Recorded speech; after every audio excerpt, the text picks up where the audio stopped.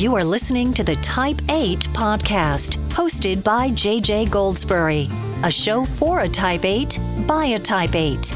The podcast is brought to you by EnneagramPodcasts.com, where you can listen to all our shows featuring all 9 Enneagram types. Let's get into the show.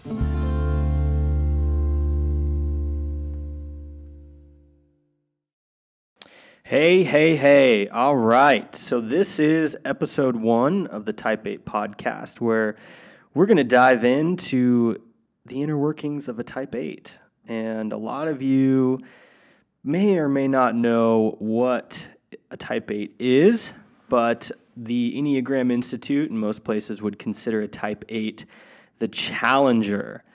Now, this has caused so much confusion in my life, and I'll kind of dig into why.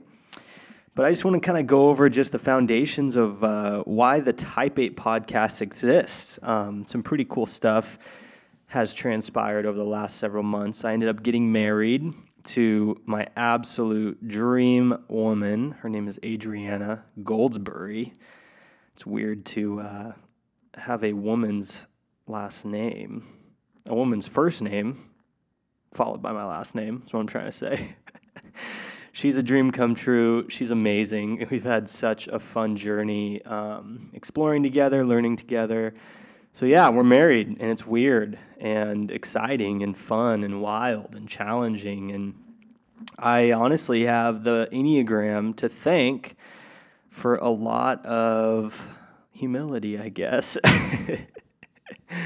I've learned a lot about myself, and in this journey of self-exploration, I've just learned what it looks like to hurt people, and I've learned what it looks like to empower people on both ends of the spectrum, and realistically at both points, just seeing where that comes from. And it's been life-changing. It's really showed me a lot about my life and really increased self-awareness. So that's what we're going to dive into today. So the Enneagram, I like to describe the Enneagram, and I don't know if anyone's ever described it this way.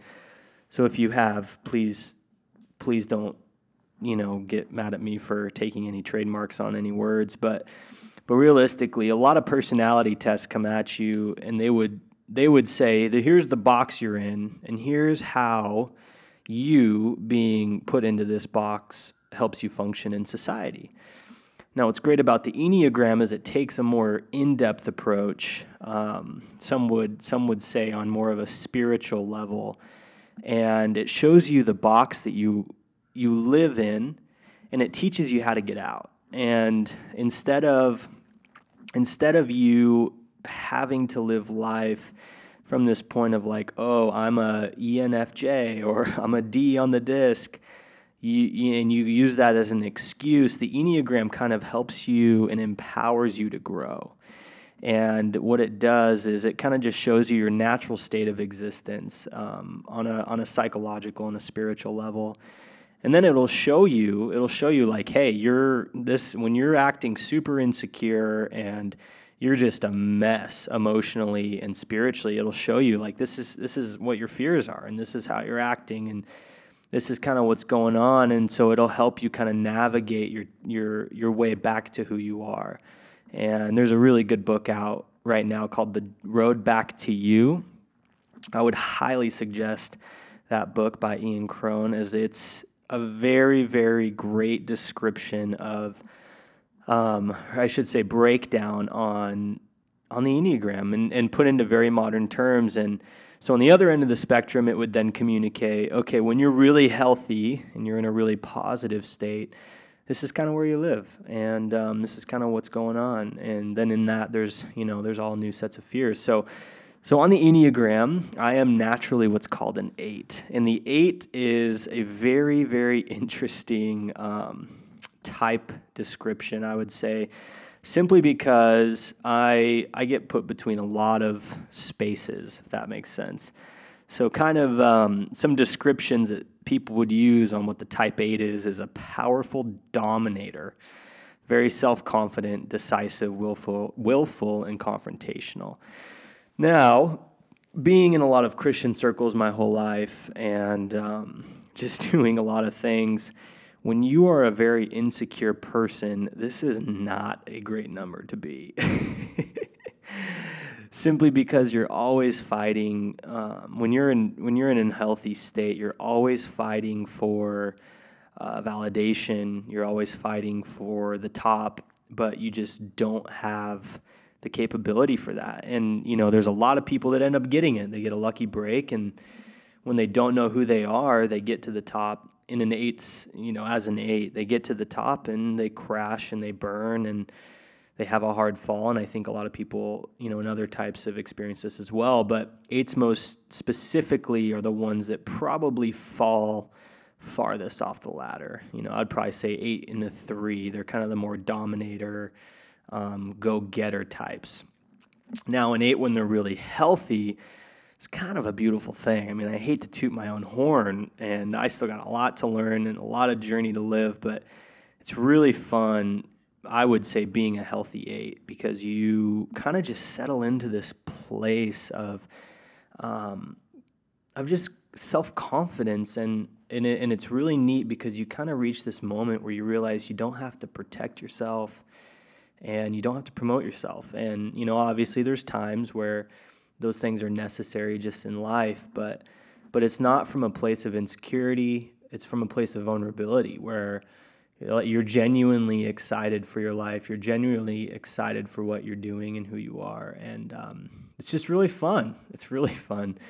And then you throw other people into the mix and it makes it crazy and wild. And you realize, man, I don't actually have it figured out, and you get humbled. And yeah, here we are. So in this podcast, I'm going to be very vulnerable. I'm going to be very open with everybody. And just hope, my hope and my vision for this thing is to invite you into the journey of self-discovery. It's a lot of people describe the Enneagram. And why it's honestly a very hard thing to really quantify at first, simply because it's not linear. And I think, modern society, we've kind of gotten into trouble, and I would definitely say this in most religious circles, we've gotten into trouble trying to make things linear when they're not. And realistically, we're all trying to figure this out. None of us have it down. We're all a mess in our own way, but we're all also super beautiful in our own way. And the Enneagram is great. It really leads you on this journey of figuring it out, learning it, learning yourself. And once you get in somewhat of a good spot, it's really fun because then you can kind of go and learn other people and hopefully help them on their journey, which is why I'm here today. I very passionate about helping people on their journeys. So that's why we're here. So some things I wanted to kind of just go through.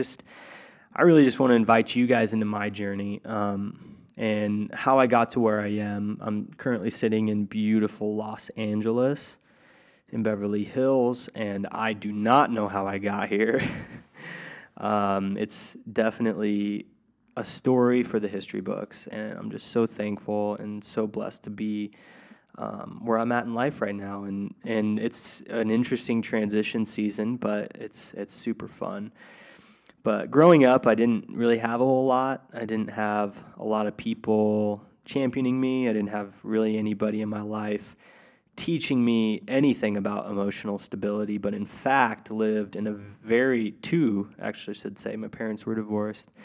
I lived in 2 very volatile and hostile living environments. And so emotions and emotional ability wasn't something that I just got handed. And so I just had to learn it all myself. And very lonely, very confusing. I was an only child, so I didn't have any brothers or sisters. Thank God I had a couple cousins that kept me somewhat grounded, I guess. They're pretty wild, but it's pretty nuts. But my mom, she struggled with addiction her whole life, and she's an amazing woman. I have a great relationship with her today. She's doing incredible.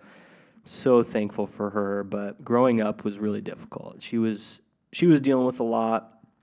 So as a young boy, between the ages of geez, right when I first came out until I was about 8 years old, it was pretty much her and I. My dad was also kind of in a battle for his life. He suffered alcoholism and drug abuse, and when I was about 4 or 5 years old, he went into rehab for several years and just totally went to town. He's just such an amazing man, so strong. And it's been really neat to walk through my journey, getting to watch how, as hard as it was as a boy, and you don't understand. And, I mean, you're living in this life that, I mean, looking back, most people could objectively say, gosh, like, how'd you do that? It must have been so hard. But as a kid, you don't know what you don't know. And even today, you don't know what you don't know. So you kind of just enter into this space where it's like, great, this is what I have. And it's awesome, and kids are so full of adventure and fun. And so to me, when I had a mom that didn't come home, I was like, great, dude. 6-year-old with no accountability. It was pretty wild. So I'm thankful for my journey. I'm thankful for watching my parents individually go through what they went through, because it taught me that, we can't run from our issues. And the more we decide to run, especially on an emotional and spiritual level, when we decide to run from our issues, they get worse. Graham Cook has an amazing saying that I probably say way too much, but he says, God will keep you in the same cycles until you learn the lessons you need to learn. And I've just kind of adapted that through life and kind of just taken inventory of what's going on and really just watch, okay, what lessons am I learning today? What am I dealing with it today? And as hard as it may be, or as tough or challenging as it can be at so many different times and different levels, just pursuing that space and asking that question, okay, what do I need to know? I think, and I'm number one guilty of this one because of my only child syndrome, but it's easy to sit in a position of, God, why is this happening to me? Or how could you do this to me? Kind of sitting in our post-modern Christianity, selfish brat kind of attitude of, victim mentality, saying this is happening to me. And instead, God's inviting us. Like, we're being invited into a journey, an exploration where we don't know. We don't know what will happen tomorrow. We don't know, what's around the bend. And Paul Young says it best. He's like, when we future trip, it keeps us stuck. And, future tripping is the worst. And so, I've spent a lot of years in counseling. At about 12 years old, I had a lot of serious things happen in my life, from sexual abuse to, parent situation, and then crazy mom's ex-boyfriend situations that really put me on a journey of realizing, like, wow, at 12 years old, I have a lot to deal with. And I just took an inventory of my life at that age. Actually, at 8 years old, and which is how I ended up moving in with my dad. And just took an inventory and just said, Mom, I can't live with you anymore. I had a vision when I was a young boy that really kind of pushed my heart to a direction of healing. And I didn't want to repeat what my family had repeated, and I didn't want to do what my parents had done. And I'm thankful and grateful for everything they've done for me. But I wanted to change the title. I wanted to rebuild what I felt, even as a young boy, like our family was created to do. And that hadn't been done. So at 13, I decided to do that and entered into counseling. And this really amazing man back in my hometown, Tri-Cities, Washington, shout out. And I'm sure there's some cheers happening because nobody's heard of Tri-Cities, Washington. But I entered into some counseling and started to kind of get a grip on life, and it was incredible. It changed everything for me. And so kind of long story through high school, long story kind of through college, and except for it was kind of a short 2 years. Dropped out of Bible college. But I kind of just got pushed on this journey where I was a part of a really big, amazing church, and I was personally dying, and I didn't know what it was, and I didn't know what was going on. So I kind of even went further on the journey of self-discovery and kind of started getting into what the Christian circles call inner healing. And through inner healing, I started to learn how to hear God's voice. And I don't mean in like a, I read the scriptures and hear him talk to me. No, it's I sit down and I ask God a question and he answers. And so I started doing that, and I had to go to some of the deepest places I've ever gone, walk through some of the most painful hurts I've ever had to walk through, forgive some of the most hurtful people I never really wanted to forgive, and because of that, became free emotionally.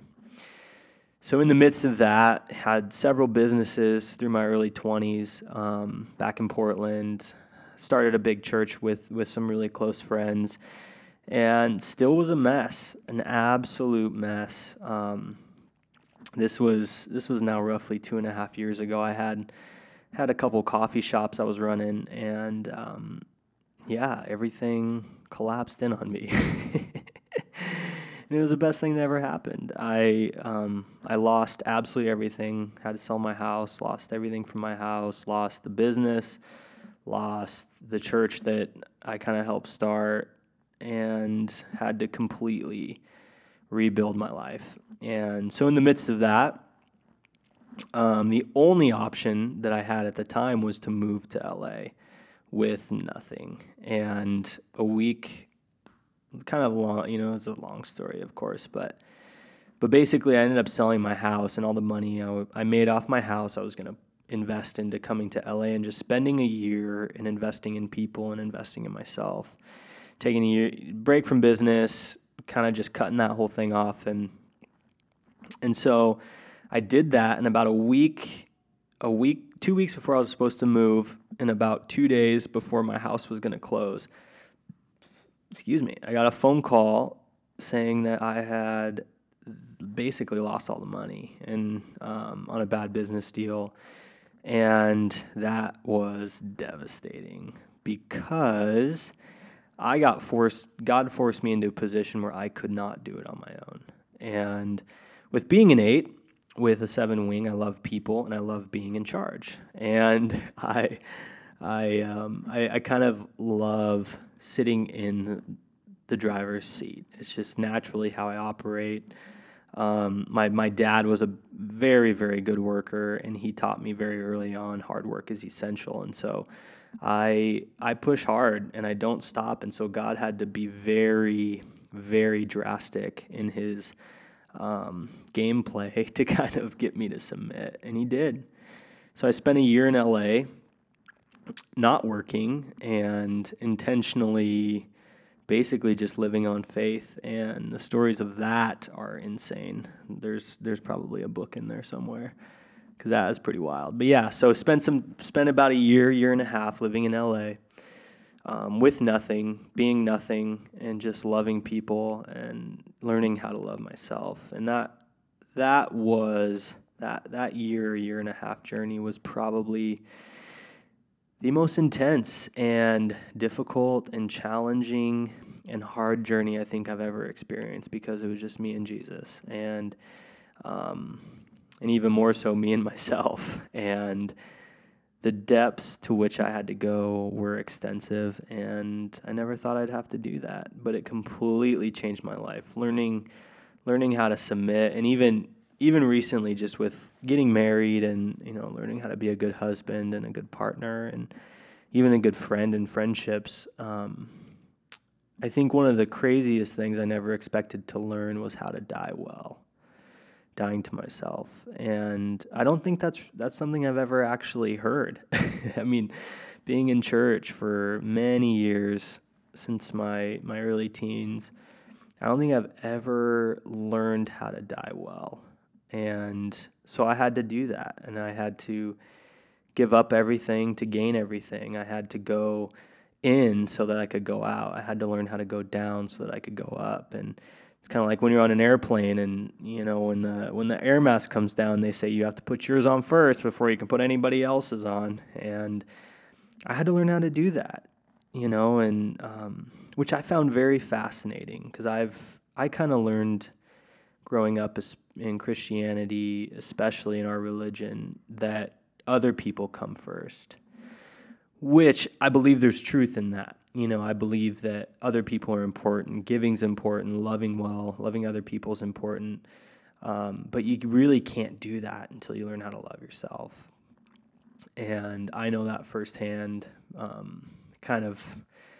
through so many experiences in life. I think that's a very universal truth. And unfortunately, we have a lot of people out there that are helping people, and they're doing an amazing job. And then everything kind of wraps around, and they have to encounter a place that they never thought they would. And so now I am very much encouraging the journey of discovering you. And so I want to thank Ian Cron, for writing the book, The Road Back to You, because he's not the first person to really outline the Enneagram at all, but I think he's done a great job at putting it into language that our generation can speak. But I also have to give a shout out to Father Richard Rohr. You are an animal, and I just want to thank you so much for your wisdom and your teachings on the spiritual level of individuals. If I could, I would invest so much money into just teaching and training people how to be themselves. So maybe that's what this podcast will become. Who knows? I don't know. I don't even know what this will turn into, but that's kind of just an outline of my journey. It's a very, very wild, and people that didn't know me years ago would look at my life and say, gosh, like he's got it all together. But inside I was dead. I'd stand up and preach the goodness of God and the goodness of, life is so great. Life is amazing. You're powerful, blah, blah. And just preach it. And then I would go home and feel like absolute garbage and doubt myself. I would even doubt if God's real. I would doubt, man, is this even true? And the thing I learned most through that was truth isn't what you know, it's what you believe. And in the Greek influenced society that we live in, unfortunately, we have the opportunity to go to school for 4 years and become an expert on something and have a paper that tells us we got it all figured out and never, ever actually have to live that truth. And I think there's just a massive breakdown happening where people are starting to get tired of it. Our generation, we don't want fake, we want real. And there's a massive war on social media happening right now where there's that dynamic that's very real, and it's in front of us, and it's telling us that we have to be something that we're not. And so my heart and my hope is that through this journey with me and the rest of the types, we have another great number of hosts who are incredible. My hope and dream is that you guys discover who you are and learn how to live it every day, wherever you go. You don't have to be in a church. You don't have to be in a religious society to make an impact. Recently, I work for this. I started a company about 7 months ago, and it's been so fun and also very tiring because it's a service-based business that is very good, but it's definitely not my passion. The coolest thing about it is I work for this massive company. They're about a $2 billion company, and I'm contracted by them, and so they're one of my biggest contracts, and so I work with them a lot, and they have several hundred people in their offices, and it's been so cool. And their business is around the cannabis industry, and it's been really neat because even the influence that when I have people come work with me, watching the way the office responds to me is interesting because they treat me like nobody else in that office. I know just about everybody's name, and they know mine. I have more access to things in that business than most of their own employees, and I don't even work for them. And this company has 24-hour armed guard security, very high-level security clearances, and they just have watched me over the last 6-8 months. And I tell you what, without integrity and without trust, I wouldn't have the opportunities I have, and I wouldn't be able to make the kind of money I do with them. And So it's been really fun to learn, especially with the Enneagram. I've been through so much counseling and inner healing, but